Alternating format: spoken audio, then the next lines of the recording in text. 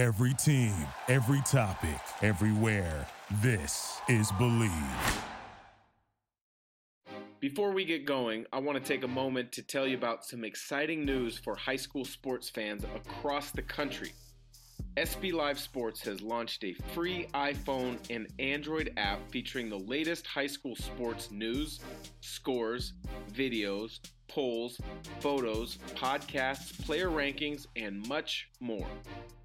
With the SB Live Sports app, it is now even easier to follow your favorite team.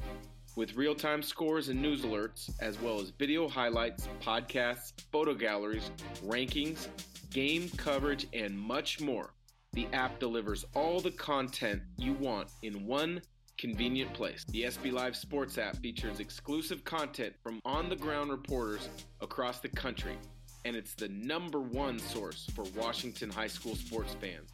With coverage from reporters Todd Millis and Andy Bueller, me, Dan Dickow, SB Live's recruiting expert, this SB Live Sports app is available at no charge in the Apple App Store and Google Play Store.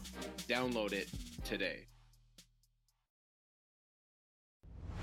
The ISO with Dan Dickow and SB Live Sports, brought to you by the Believe Podcast Network, the #1 podcast network for professionals. Here's Dickow from the deep corner for three. It's on now. Downtown Dan connects. Every morning when I'm working out, I'm listening to your podcast. Keep up the great work. Well, I mean, I've seen Dan Dickow hit some big shots in the NCAA tournament. I gotta salute you, man. Like, I've been watching you since I was in high school, trying to mimic all your moves. Welcome to today's episode of the ISO with myself, your host, Dan Dickow, and SB Live Sports on the Believe Podcast Network. Right back to it after our March Madness Rewind series, where we brought you conversations with lots of former college players who had experiences and memories in the NCAA tournaments, or college coaches. Now that we're right back into the mix, we're staying on that college basketball coaching theme. Today's assistant coach from 1 seed. Hate to bring that up because they unfortunately didn't make a deep run in the NCAA tournament like expected, but assistant coach with the 1 seed Illinois Fighting Illini, assistant coach Stephen Gentry. Stephen, a little bit disappointing, I'm sure, how the season ended up, but all in all, during a COVID-impacted season with everything that went on, what are your takeaways from this past season? No, I mean, I think we had, a terrific season all in all. It was a big jump, forward for, our program, program that hadn't been into the NCAA tournament at all in a number of years. And to make that big jump, to get into the tournament as a #1 seed. We won the Big Ten tournament. We had 12 quad 1 wins, which led the entire country. So, we accomplished a lot, and it was a big step forward, for our program. Like you said, was disappointing, but to me, I think part of the growth of our program is actually going through kind of that agony of the tournament and kind of maybe relaying it, into the Gonzaga community. It kind of reminded me of just that Wichita State loss, where Gonzaga was a 1 seed and went up against kind of a tough and gritty Wichita State team. That's what I would compare it to. So to me, it's just another hurdle and another step in terms of us evolving the program here. That's a great comparison, that Gonzaga-Wichita State series, because Wichita State, if you fast forward a couple of years, there was a couple pros on that team. Now, I don't know if Loyola Chicago has pros like that Wichita State team, but they were the best, statistically speaking, defensive team in the country. They controlled pace. They did a really nice job of not allowing your guys to get out and play in a comfortable style. If we talk about your style, though, Coach Brad Underwood has had tremendous success at a few different places. You've coached with him for a number of years at Stephen F. Austin, at Oklahoma State, now at Illinois. What makes your guys' philosophy work, and what do you really try to emphasize? Right. And I think that's probably maybe the biggest credit I could give Coach Underwood is his willingness to really adapt around his personnel. if you were to go back and watch our teams from Stephen F. and really even Oklahoma State, we look completely different. In the past, we were a high pressure, deny, turn you over type team. And then we ran a pinch post offense. Now we're a pack line oriented team. We do a drop coverage and all ball screens. So we're really, really conservative defensively. And then on the offensive end, we've kind of morphed in kind of a Gonzaga style. We play really, really up tempo, and we set a bunch of different ball screens and kind of mess with the defense with some different ball screen concepts. So that's probably the biggest thing that I've taken away from Coach Underwood is his willingness to adapt and grow and evolve. But we're completely different. I mean, again, if you turned on that film from Stephen F. and you turned on film from Illinois from this year, we are pretty much 100% different. Well, you talk about pick and roll options and packages that you can run. You guys had one of the best, if not the best, point guard in college basketball this past season, Ayo Dosunmu. When you are recruiting a player like that, in imagining and envisioning how they're going to fit into the things that you want to do, what are the key attributes to their game that you look at, and then how do you? Because I know everybody has to sell their program and their vision, but how do you do that as an assistant coach with your program? Yeah, I mean, I think our style of play is one that players really want to play in. You know, we play really, really fast. The last 2 seasons we've been top 10 in the country in transition offense. This past season we were top 10 in ball screen efficiency. So I think that's something that really stands out for players today in recruiting is the style of play, and if it's one that's going to help them grow into a potential pro someday. I think our development program's terrific here, much like Gonzaga's, in terms of really, really developing players in our system. And I think we've got a really, really strong culture here that we've really developed in my 2 years here and Coach Underwood's 4 years. But it was actually kind of reverse recruiting for Ayo in terms of making those changes. When Ayo was here his freshman year, we ran that pinch post offense. I wasn't a part of the staff yet, but it was more of reverse engineering. And it was like, what style is actually going to work best around Ayo? And I've actually got up on my whiteboard is, hey, design an offense that is in line with your player's strengths. And so that's where we really went back to the drawing board. And we actually, again, reverse engineered and built our offense around Ayo and around Kofi and what would really fit with those two. I really like how you put that kind of reverse engineer, because so many times coaches, you'll see it at all levels, high school, college, or even the pros, like, hey, this is my system, this is what we do.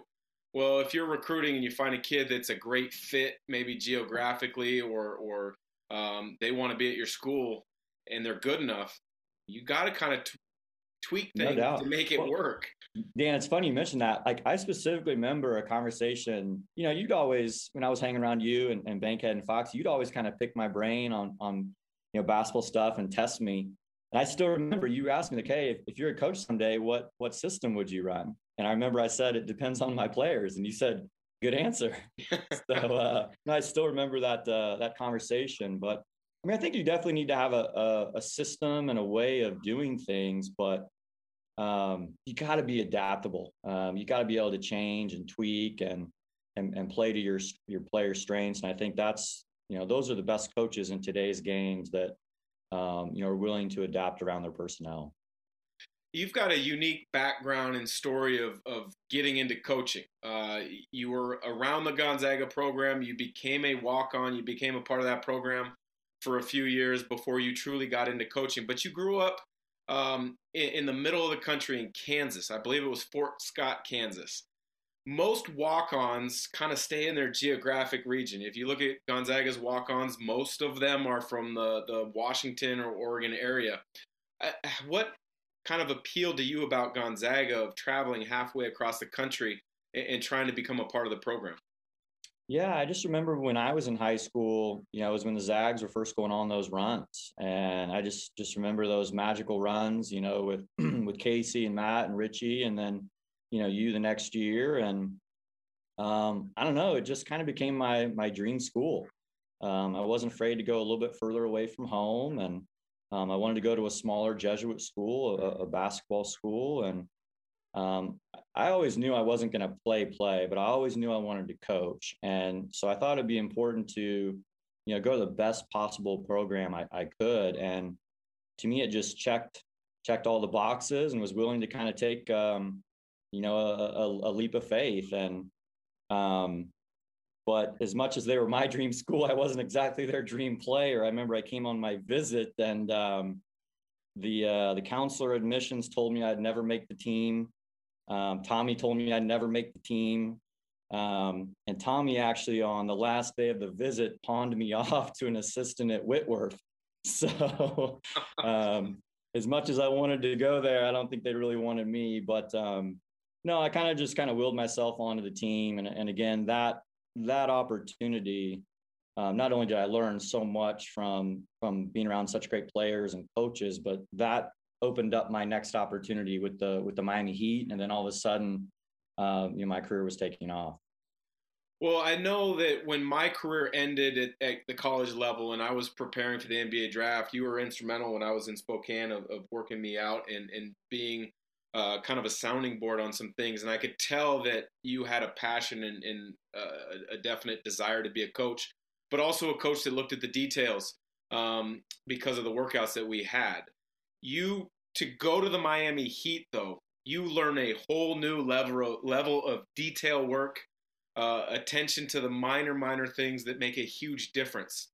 You were a video coordinator with them for a couple of years, working under Eric Spoelstra as kind of he was progressing the ladder, working under Pat Riley. What was that experience like? Because as a video coordinator, I think you learn the game and personnel better than anybody else.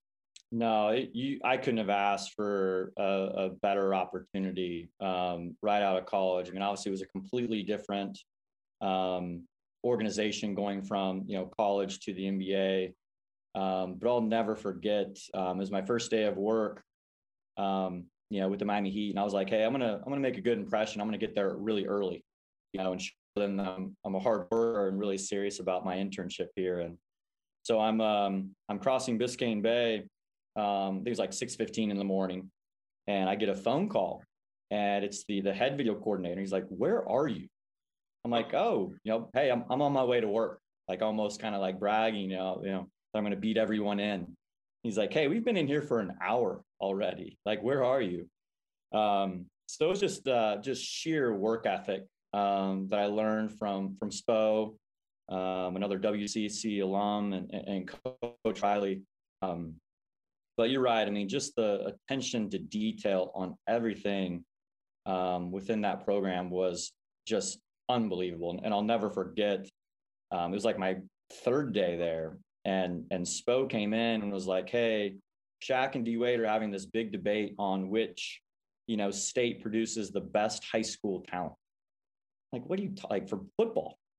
I'm like, what? Like, and so Spo, to settle the debate, had me do this like long research project to figure out which state produced the best football talent.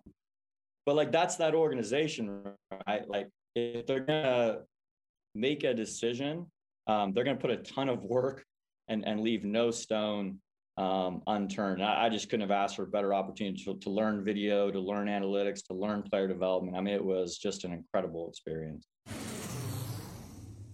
Have you ever had a pair of sunglasses that you've lost and become frustrated you lost them, that were scratched or just quite frankly didn't fit very well? Well, look no more.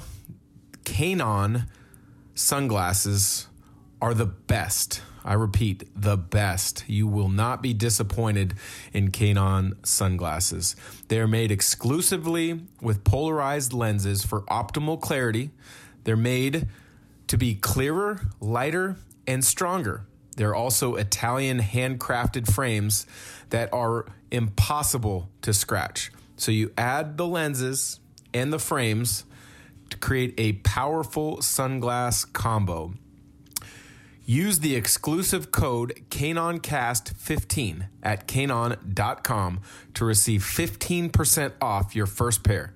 That's KAENONCAST15.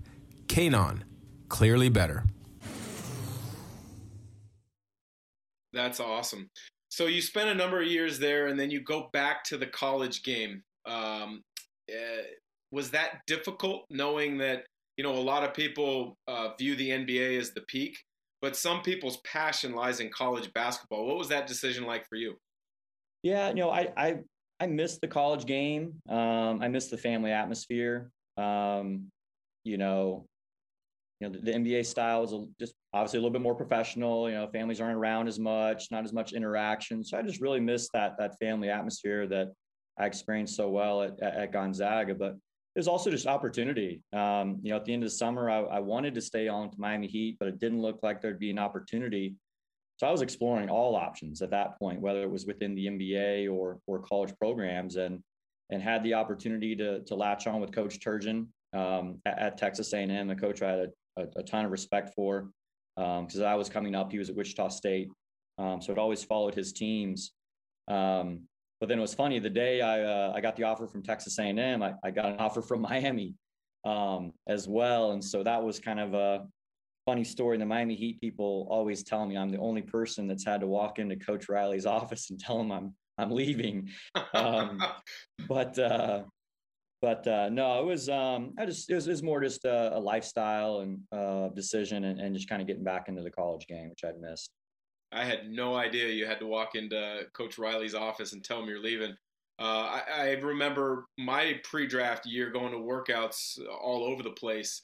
And that was one of the few kind of executives that I was kind of on pins and needles during a meeting, like answering questions and I hope I answer this the right way, because there's an aura about Pat Riley, and there was an aura about how he ran things that was definitely, it could be intimidating.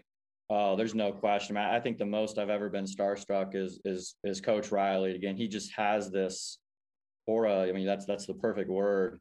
But also just Shaquille. I mean, just seeing Shaq for the first. I mean, that's probably the most I've been starstruck is Coach Riley and Shaq. Well, you get back to the college game. You spend a little bit of time at Texas A&M. You latch on with Coach Underwood at Stephen F. Austin. But you have a chance to come back to Gonzaga in Spokane. You worked a couple of years as director of ops, which is is a little different than what most people think of as a college coach. You're breaking down film. You're looking at all the different analytics. You're looking at everything, but you can't be on the floor coaching. How difficult of a role is that for somebody whose passion is to be on the court coaching? Yeah, it is. Because I think as coaches, you want to have that bond with players, right? And you want to have that interaction and be able to teach. That was probably the biggest thing I missed, is just working with a player, even just one-on-one, on the court, and helping them improve. But for me, it was almost like a blessing in disguise, because I had my hands on so many different areas of the program, even just logistically, even just doing travel and camps. And so I felt like it helped me really grow and see all facets of the program. But because I wasn't on the court directly, it really allowed me to take a step back and really observe. Really observing Coach Few and Tommy and B Mike, and at the time Donnie, and just really taking a step back and learning from them. And then it's funny, it's funny how things work out, but a lot of the changes that we made here at Illinois the last 2 seasons, again, kind of back to our initial conversation in terms of going pack line to becoming ball screen based. I mean, when it was my time to actually teach and install those things here, I really relied on that experience at Gonzaga. I just did. Especially Coach Few and Tommy, of how they would install things and teach things and how they'd see it and break it down. So it was frustrating at times, no doubt, but I think just another opportunity for me to really grow. So you spent time around some really good coaches. Obviously, we talked about Spoelstra and Riley in Miami. We talked about Coach Few a little bit, Coach Underwood, Turgeon. What separates a good coach from a bad coach, or maybe a coach that doesn't realize or exceed maybe their expectations or their talent level? Yeah, I think one of the biggest things is, and I've learned this because all those coaches are so different, right? I think the best thing that the great coaches do is to coach their personalities, and be themselves. And I think that's why I learned that so many different systems and styles are effective. But if you're yourself and coach towards your strengths, I think that really shines through to the players. And I think players, as you know, like players can quickly see through if you're a fraud or if you don't really believe in what you're doing. So I'd say coach towards your personality. And then I think just they just have an ability to connect with players. And whether that's competence, really, really knowing your stuff, being able to connect with a player that way, or just being a great relationship guy. But I think especially in today's age, you've got to be able to connect with these players and players from various backgrounds, right? So I think, the best coaches coach towards their personality and can really connect with their players. Last question before I let you go. I know with the transfer portal approaching 1,300 players, I'm sure there's lots of conversations that you have to have, maybe some presentations throughout the week. Every coach, I'm sure, wants to become a head coach. Guys in our kind of age range that we were around at Gonzaga, Kyle Bankhead is starting to think along the lines of being a head coach in the near future. What is that thought process like for you? Is that your end goal? And then where do you feel you must improve for when the time is right? Yeah, I mean, if that opportunity presents itself, would certainly dive all in. It's not one I'm seeking out. Currently, I'm just trying to really, grow as a coach and help grow this program here. And unfortunately, that's not how a lot of people in this business think. They're always thinking about the next step and what to do there. But I've tried at all my stops just to really be present, and have both feet in wherever I'm at, whether I'm, a video coordinator at A&M or director of operations at Gonzaga, just to really be all in at all my spots. But I think I've tried to prepare myself every day as if I really am the head coach, and really take my role serious.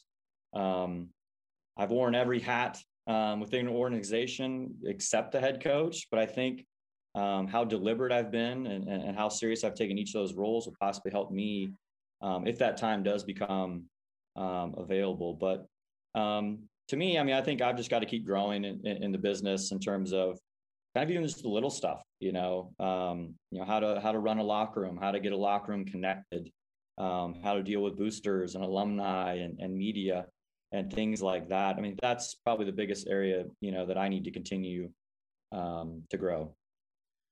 Well, I appreciate the time. It's been fun to follow you in your coaching path. Obviously, we're friends and we talk all the time through text message in different ways. I follow your teams. I enjoyed watching Illinois this year. I'll put this out there. I had you guys in the Final Four, and you kind of you hurt my bracket. I will say that, but I was pulling for you. I will be pulling for you guys next year. I know we'll stay in touch, and appreciate you joining as a guest on the ISO. Yeah, thanks for having me on, Dan.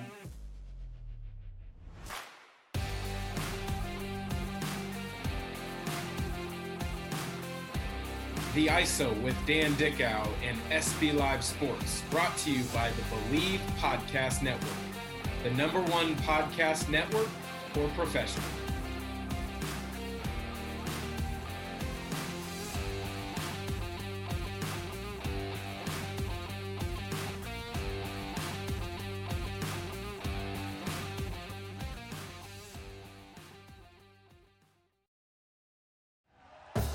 Thank you for listening to Believe.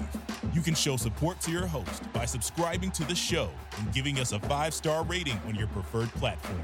Check us out at Believe.com and search for BLEAV on YouTube.